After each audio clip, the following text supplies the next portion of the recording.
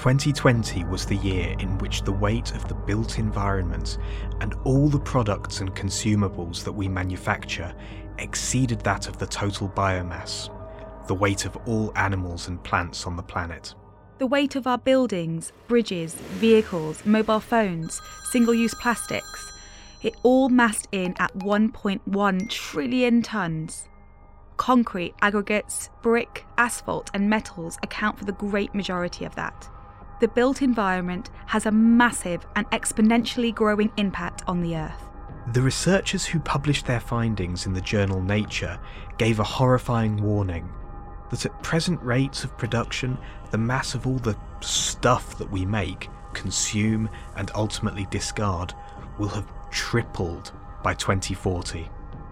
Engineers are at the heart of the problem, busily designing and building the infrastructure that society and the economy want and need. Engineers are converting the Earth's resources into man-made materials, driving climate change, contributing to a new era of mass extinction across the animal and plant kingdoms, and placing natural resources under unsustainable stress. Along with global health pandemics, they're among the big, hairy, scary challenges highlighted in the 2021 Global Risks Report, published on the 19th of January by the World Economic Forum. But we're not here to wallow in doom and gloom.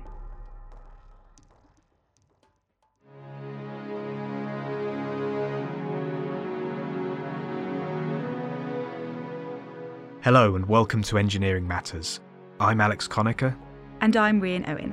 In this episode, we have partnered with Mott MacDonald to talk about pandemic-resilient infrastructure, interconnected systems, regenerative design, artificial intelligence, and saving the world. We will be exploring some of the ways that engineers can protect against the risks to our environment, economy, and society, undo some of the damage, and make our built environment better.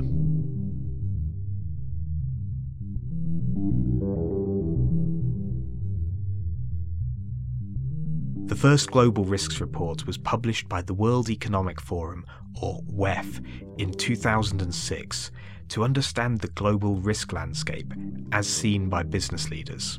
It ranked risks both by likelihood and the severity of their impact.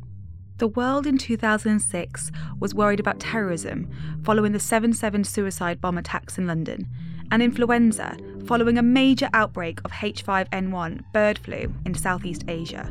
There was also the perceived risk of an oil price strike above $80. It actually peaked in nearly twice that, reaching $147 in July 2008. Climate change was also included as one of the report's 4 key risk scenarios, but in language much more muted than it is today. It was described as a long-term issue, still not fully understood, and that the risks were uncertain.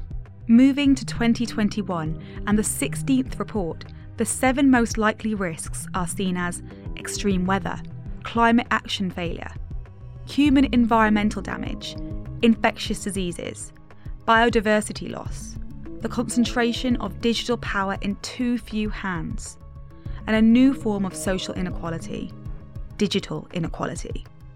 The top risks by impact are seen as infectious diseases, climate action failure, weapons of mass destruction, biodiversity loss, natural resources crisis, human environmental damage, and crises in people's ability to sustain a livelihood. You may be thinking, a lot of these risks feel interconnected, and they are.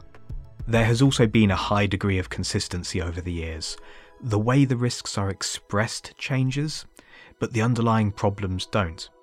Looking back over the last decade, one change has been that economic risks have given way to more environmental concerns, which is understandable. But with one big new entry. Unsurprisingly, the big obvious risk on everyone's mind following 2020 is the risk of infectious disease. It last took a prominent position in the 2015 report as a result of the West African Ebola outbreak, and now it is back with vengeance thanks to COVID-19. It's almost as if people have short memories. Absolutely. Particularly in where I work at the moment in the UK, it's easy to forget about not just Ebola, but SARS and MERS and avian flu, swine flu. There have been a lot of outbreaks over the last couple of decades. This is Anthony Hazar. He's a former practicing medical doctor who has transitioned into health resilience and currently works as the Global Health Security Lead at Mott MacDonald. He recalls past epidemics which caused major economic impacts, even in countries that escaped mass outbreaks. I think only 6 cases of SARS that made it to Australia. Yet the economic impact to Australia was significant because it stopped all trading and the hospitality industry slowed down for a little bit. It was a couple of notches off the GDP percentage for the year, even though they only had, I think, 6 cases it was when that happened. So people do forget quickly. You mentioned 2015 Ebola sort of put infectious diseases high on the radar of a lot of world leaders, and then people forgot about it. And here we are again in 2021, and infectious diseases back up there. And it should be. Anthony says the report does not entirely appreciate the threat. I think the report says that there are new organisms every 4 months. The number of outbreaks is actually a lot higher than that in the real world. There are thousands of outbreaks. Some of them are very small, just sort of local food poisoning outbreaks that take place that public health authorities may measure if they find out about them, but there's a lot that we don't find out about as well. Interestingly, the World Health Organization track about 200 epidemics per year. 200 epidemics tracked every year by the World Health Organization. These are not the food poisoning outbreaks. These are the diseases that have the potential to become much, much bigger. And of those, most of them are controlled. So we don't hear about it so much in the mainstream media. But it gives you an idea of scale that if you've got 200 epidemics that the World Health Organization are tracking each year, you only need to get one lucky organism or one unlucky person jumping on a plane for this to turn into something quite big in infrastructure, in transport, in globalization, in building better transport networks to connect cities and countries. I think with a lot of those successes, you've also increased the ease with which infectious diseases can spread between people and between countries. As well as improved connectivity, the world is changing in other ways that make certain diseases more likely. For example, the climate is an intersecting risk here. Yeah, climate for sure. So if things are warming up, a number of diseases come from animal origins, or at least rely on vectors, so insects that transmit diseases between organisms or between species. The warmer it gets, the more insects you have, for example. That's one reason you can also get more outbreaks with climate change. And then there is population. There's also the increase in population density and something we call One Health, which is that intersection between human health, animal health, the environment, water. So with increased mixing of people and animals, so intensive farming, agriculture, all of these things increase the risk of organisms mutating or organisms jumping from species. In short, the risks of a health-related emergency are increasing from multiple factors. And we're more likely to see outbreaks on a larger scale. And that's particularly true if we don't invest in preventing and preparing for the next big outbreak. So what can be done? A lot of Anthony's time is currently spent advising asset and building owners on possible trajectories for the coronavirus pandemic, reminding them that this could continue for some time and looking at ways they can reduce risk. This is a field that is on the move, and Anthony is now working with a growing number of infrastructure owners and operators who want to protect their customers and revenue.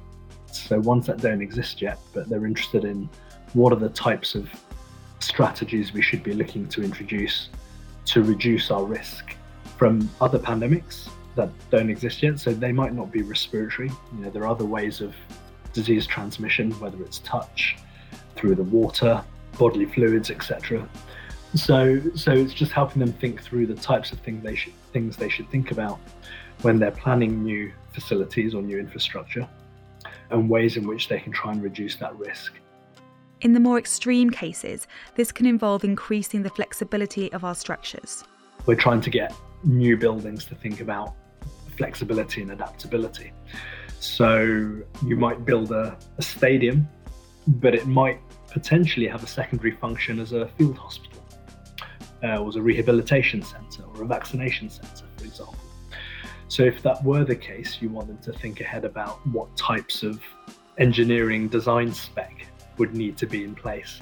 So you're looking to design things from the beginning that don't try and cut as many corners as possible for the function in hand right now, but that leave the options and opportunities open for it to turn into something else downstream should the circumstances arise. And that might not be a health emergency, it might be something completely different, but it's to think about having flexibility. The Nightingale Hospitals, created by converting stadiums, arenas and exhibition centres at the start of the COVID crisis, are a good example of flexibility in use that Anthony is working to build into existing and new facilities. He's also working to reconfigure buildings and infrastructure to reduce the risk of transmission and keep people safe. We've created some sort of quantitative models based on the epidemiological evidence that we have available to us that allows us to look at how people travel through facilities as well, and the distancing you might need between them. There are areas like ventilation, and interestingly, at the company I work with, I only recently discovered that there are actually different experts who look at ventilation in tunnels versus ventilation within carriages within tunnels. Then there's people's behaviours and work patterns. Does everyone need to be in the office? Can some people work remotely or at a different site? When people are in the facility, do they need to be there for 2 or 3 hours? Can they be there for only 10, 15 minutes instead?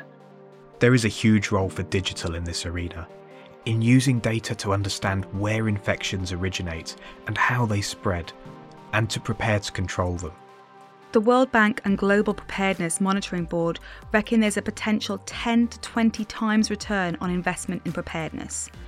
Being prepared is essential for resilience, the ability to bounce back, survive and thrive. And I would be keen for governments, institutions, organisations, planners to think about pandemic resilience proactively, rather than to wait for something to happen again to remind us how big a deal it was. So that's my biggest fear, that people forget about it. I was just talking to colleagues about surveillance for diseases in the wastewater. So this is an area where health and infrastructure and water and wastewater comes together. This is something that I'm very fortunate to work in the company I do, where we have water experts. I think the science is still evolving. There's still a lot of testing and trialing going on, but the potential to test wastewater as a sort of early warning system for new diseases is there as well. And that's an area that we ought to explore in more detail. Amanda Sturgeon is just the sort of infrastructure expert that Anthony has been talking to, and her focus is reducing the greatest long-term risk facing the planet: environmental risk.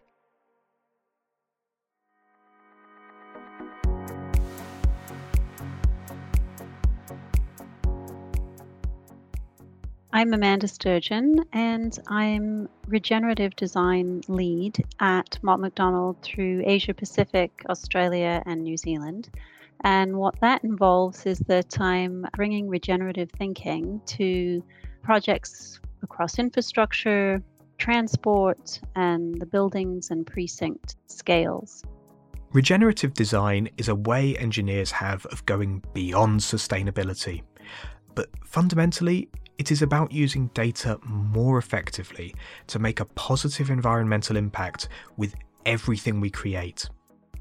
It's really about, generating more life and bringing into balance the relationship between nature and people. I mean, we design pretty well usually for people. We know how to design for people, whether that be for transport projects or roads or buildings or such, and we know how to make them functional for people. But we really lack the skills, I think, in terms of making them work for nature and ecology. And we're running out of time to restore the ecology that we've been sort of pretty dead set on destroying and taking from for the last 50 years. Infrastructure doesn't have to be single purpose. It can bring nature back into the built environment. Regenerative is really about turning that approach around in everything that we create and looking at how we bring people and nature into balance. Like how could we rewild our cities, and how could we bring ecology into our rail projects, and how could we bring even more biodiversity to a train station than was there, before the train station was built, for example. It's about engineers using infrastructure and built environment projects as opportunities to counteract the negative impacts of all that man-made mass we opened the episode with. But Amanda is struck by another risk from the report: the damage being done to social cohesion and individual well-being, and she sees this as something regenerative design can help with. I think what we're seeing in the report, outlines that is a breakdown of sort of social cohesion, isn't it? As we've got, a large population, and we've got, obviously a global pandemic that's fragmenting that population and bringing a lot of fear, I think, into people's lives daily. I think we've gotten to a place where we're sort of looking to each other, aren't we, to solve the societal problems, instead of looking at the planet as a whole and looking at all other living systems and our place within them. So, I guess I'm very much a proponent of this connection to nature and, the ability to really be part of an ecology, actually really being positive for our social cohesion as well. This is known as biophilic design, which is really just connecting, the simple task of connecting people and nature in the built environment, whether that be, connecting buildings and parks and right-of-ways, etc. But there has been a lot of studies about the benefit of that. For example, there was one at the University of Michigan a few years ago that looked at, if people spend an hour in nature, they're 20%, more productive. There's been other studies that have looked at, people healing faster just if they have access to windows. For 50 years, we've been building offices, factories and hospitals that don't even allow people natural light through the day. And that's a pretty basic thing. Yes, we do actually like to have natural light, and we do actually, then our brain functions better. And so you can sort of get these indicators such as better test scores in schools, or you heal faster in a hospital, for example, out of just seeing people having access to daylight. That's pretty basic sort of study. But there have been a lot of studies of the benefits of nature lately, and I think that's because there's a lot of people alarmed at the limited access many people are getting. We've now got more people living in cities than outside, and a lot of people, because of a lack of social equity, really, I don't even have access to get outside the city and be immersed in the wilderness, or have a chance to go on a holiday and be immersed in nature. In some cases, we have had wins completely by accident. Rail corridors became unintended green corridors as vegetation grows along the verges. This is an interesting thought. What if we created these links as green corridors by design? Amanda says engineers need to shift to thinking how to bring in ecology and biodiversity while they are solving a functional problem. To do this, she says we need to use non-anthropocentric design, designing for the natural world, not just for people. It's an example of systems thinking, awareness of connections, interdependencies, and cause and effect relationships, protection against negative unintended consequences, and the pursuit of positive, intentional ones. Enter John Carstensen, the climate resilience lead for Mott MacDonald, who has spent years thinking about systems and how you can make them work better for people and the environment. If you were thinking about traditionally, engineers would say, yes, we build bridges. But I actually don't think that engineers build bridges. They build a connection, and that's the service that is provided. The bridge is incidental to that. The real importance is the delivery of the service that connects people, and that means you have to think about how that bridge works for the people who are using it, and how it's connecting people, how it is connecting trade, how it can help to prevent climate change impacts if there is flooding or landslides or similar things. That relationship between infrastructure assets and the service they provide to people, and the risks to both from climate change impacts, is illustrated by work ongoing to restore New York's subway lines following Hurricane Sandy nearly a decade ago in 2012.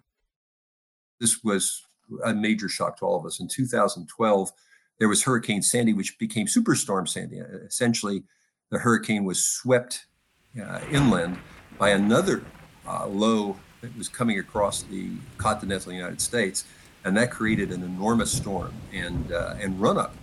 This is Tom O'Rourke, the Thomas R. Briggs Professor in Engineering Emeritus at Cornell University, and an expert in engineering infrastructure resilience. There was a rise in the water table of about 12 feet, which inundated lower Manhattan. We never thought we would see lower Manhattan underwater. It's quite significant. And of course, there was a tremendous impact on the infrastructure there. There were 23 separate tunnels flooded. And to this day, we're still working on the rehabilitation of some of these tunnels. But what happens is that salt water gets entrained within the tunnel structure, and it's incredibly hard to get out. It's impossible to get out on short-term notice that they have to return the system to operation. So basically the systems get returned, but they're not quite fully functional, and they get less functional with time.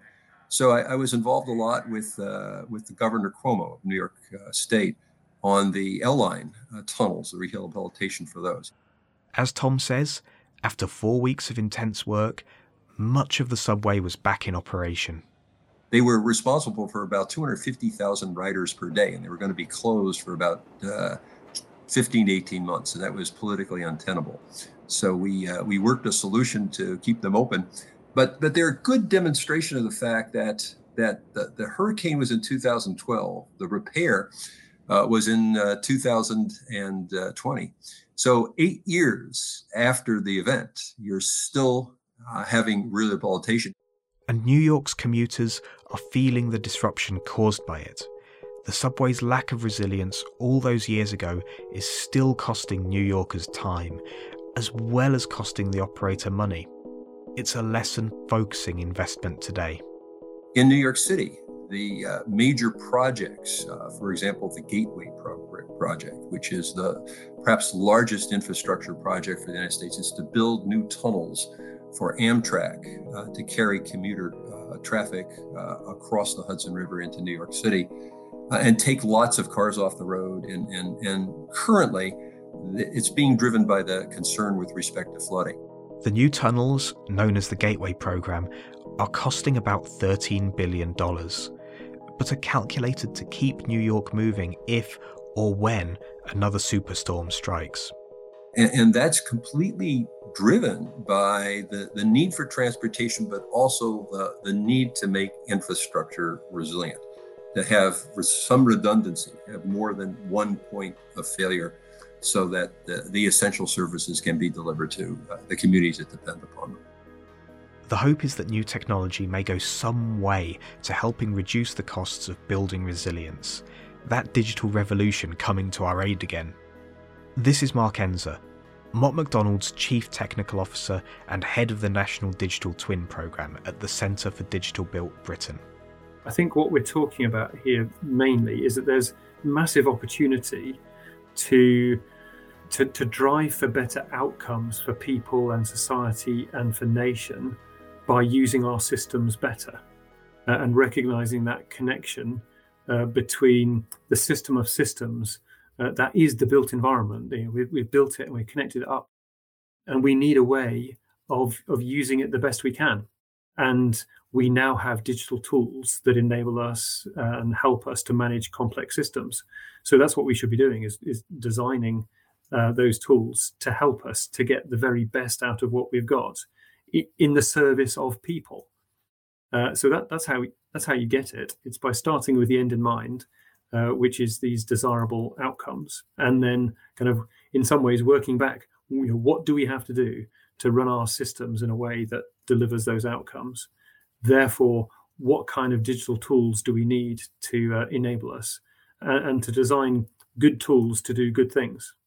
And one of these tools that Mark puts forward is digital twins, which regular listeners will be fully familiar with by now.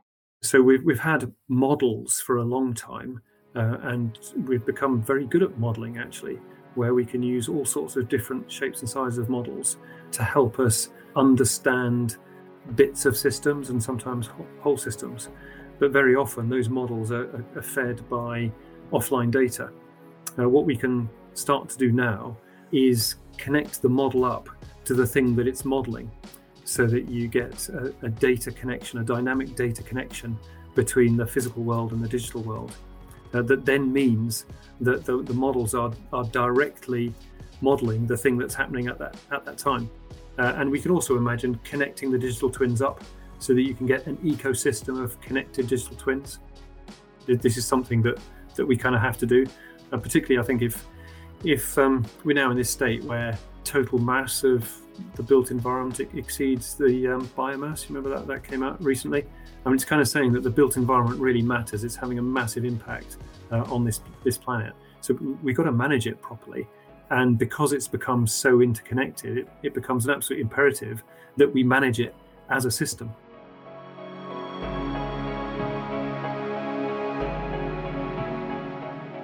Engineering Matters is a production of Reby Media. Our producers are Alex Conacher, Bernadette Ballantyne, Rhian Owen, Ross McPherson, Velo Mitrovic and Tim Sheehan. This episode was written and hosted by me, Alex Conacher. My co-host was Rhian Owen. Script editing by Bernadette Ballantyne and Andrew Melius. Sound engineering by Ross McPherson. Series supervision by John Young. And our own mitigated risk is Rory Harris. Special thanks to our episode partner Mott MacDonald, with thanks also to Cornell University and the Centre for Digital Built Britain.